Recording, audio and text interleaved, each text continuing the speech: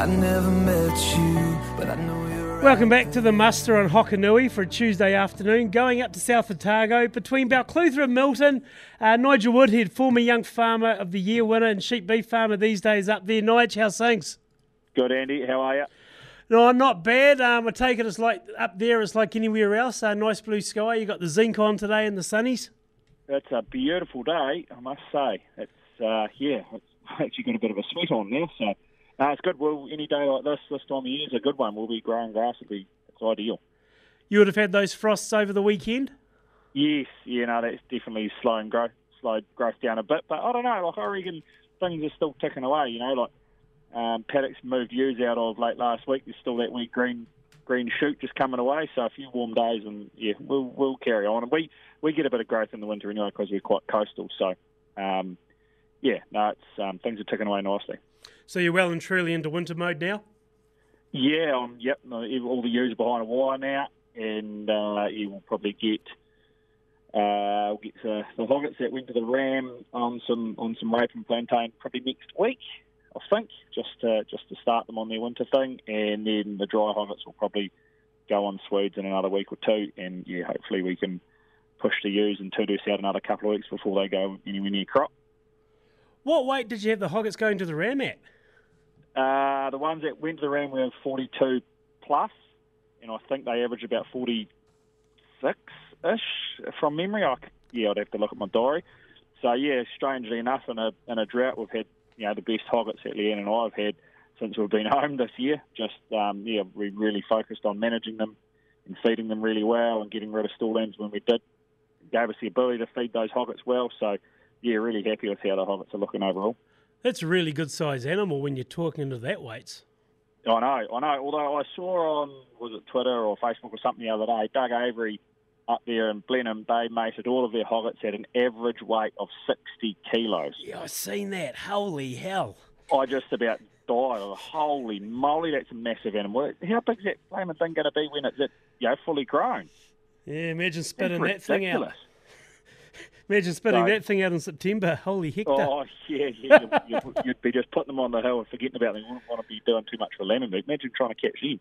But anyway, so some obviously some ewe lamb goals there for growth. But I'm pretty happy with how the ewe lambs are looking this year. And I sort of had grand ambitions this year of putting them all to the ram.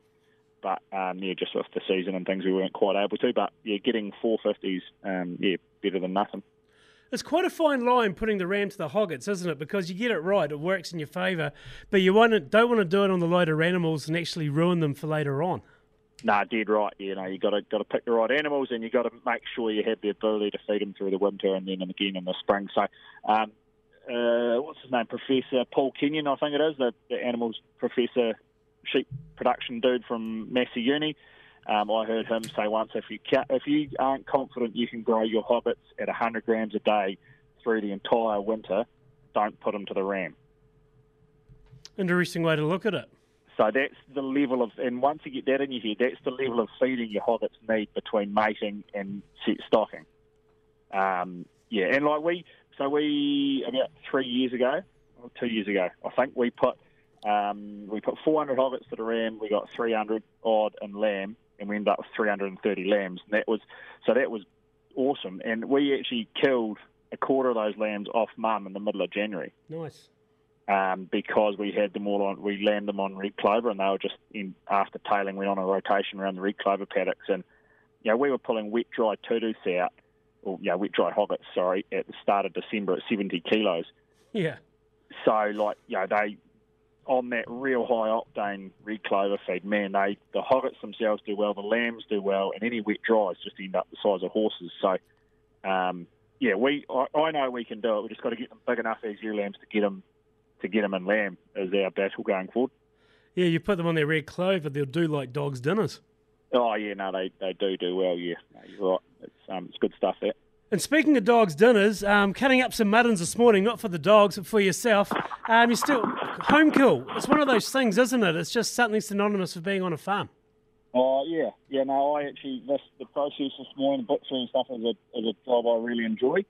The killing of the lambs is something I don't enjoy a whole lot. But it actually wasn't too bad last week. I killed them on one of those real nasty days where it was about 2 degrees and blowing a gale. So actually being in the shed and killing some muttons and with the radio going, and it was actually wasn't too bad a job to do at all. And then I just figured that today's going to get pretty warm, and when the weather gets warm, the flies usually turn up again. So I better get them cut up this morning before the flies turn up. So that's what I'm doing today, or for now anyway. And then discussion group this afternoon. It's interesting though, different people you talk to, the thought process regarding dog tuckers these days regarding ewes, because ewes are worth so much at the yards works, etc. But a lot of people just buy in their dog tucker. Do you just do your own dog tucker, or what do you do? Oh, a combination. Yeah, I won't keep any. If I've got anything that's saleable, it'll get sold. But there's always the odd skinny old ewe or something, a limper that the works won't take, or something going on, or there's always a bit of misfortune on the farm. So I never seem to struggle for dog tucker. We do buy a bit of mighty mix, the frozen stuff, because it's quite good, and a few nuts just to have in the shed just in case we run out. But I cook all of the offal when I kill dog tuckers and muttons and stuff. So there's actually quite a bit of feeding the dogs and all the offal and stuff as well. So.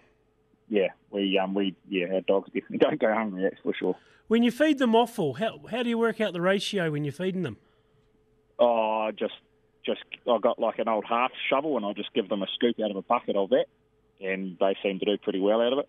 Like if I can be bothered, I'll give all the back end, like all the intestines and everything, I go clean up and put all that in too. But if I'm a bit pushed for time, then I'll just throw the heart, liver, lungs, kidneys, and the heads and hocks in the cooker and cook all that up. And then once it's boiled for the 2 or 3 or 4 hours, then I'd chuck in about 4 or 5 or 6 kilos of rice on top, and it soaks up all the water, and then you end up with this like stew casserole. It's got to say. The dogs love it. They do so well.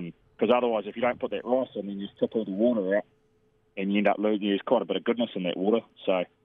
And a lot of fat as well. Like if you tip it out on the ground and leave it in there, all the fat sits on the ground, and there's a lot of fat and a lot of goodness in there. Be very very nutrient rich when you're doing something like that. Yeah, and like I say, the rice soaks all that up, and it's like a 3-course dinner for the dogs. And like I say, I got buckets that I fill up, and probably a bucket does probably 4 feeds for 5 dogs, and I kill 4 muttons, and I had a couple of buckets of stuff in the freezer the other day, and I've got 4.5 bucketfuls. So I don't know, that might be 80 or 90 individual dog feeds. That's a lot of energy that would otherwise go in the hole. And that's the thing. If I've heard of a few people that boil up the offal and actually feed the dogs that way. But I suppose you can go to the local butcher shop and buy a pack for $25, budget on 3 feeds out of that. But if you get the chance to do it like that, well, I suppose it makes sense, doesn't it? Oh, I think so. Yeah, I never used to do it, but spent a bit of time with a mate up in Canterbury, and he does it with everything. And like if you're buying Mighty Mix or nuts or anything else, it's sort of at least $2 or $3 a feed per dog per night. So. Yeah. You times that by how many feeds you get out of cooking some offal, and there's a few money you're saving. So I don't know. I'm just tight, and I like to get everything out of it. And it, like I say, the dogs love it. Like every time you crank the cooker up and the dogs start smelling it, they get all excited. So that's good enough for me. How do you handle the smell? Oh, it's all right actually. It's actually all right. And on the odd occasion, you find yourself thinking, "Oh, it smells all right." Each to their own. Yeah, and especially if you don't put all the intestines and stuff in, then all your cooking is like I say, heart, liver, lungs. It's just like having a boil up. So, there's nothing wrong with it. Hey, Nigel Woodhead, we'll let you go. Thanks for your time on the mustard. Good chat. No worries. Cheers, Andy. Nigel Woodhead there, sheep beef farmer, and as well gastro chef for his dogs by the sounds of it. They'll boil up of the guts and everything. A few people still do it. And it's certainly an option if you've got a chance to do it, by all means. What isn't dog tucker is up next, because we're talking about the Lake Hiroko bull sale on tomorrow. Elton Devery, he's on the show to give us the rundown on what's happening there. No dog tuckers there, that's for sure.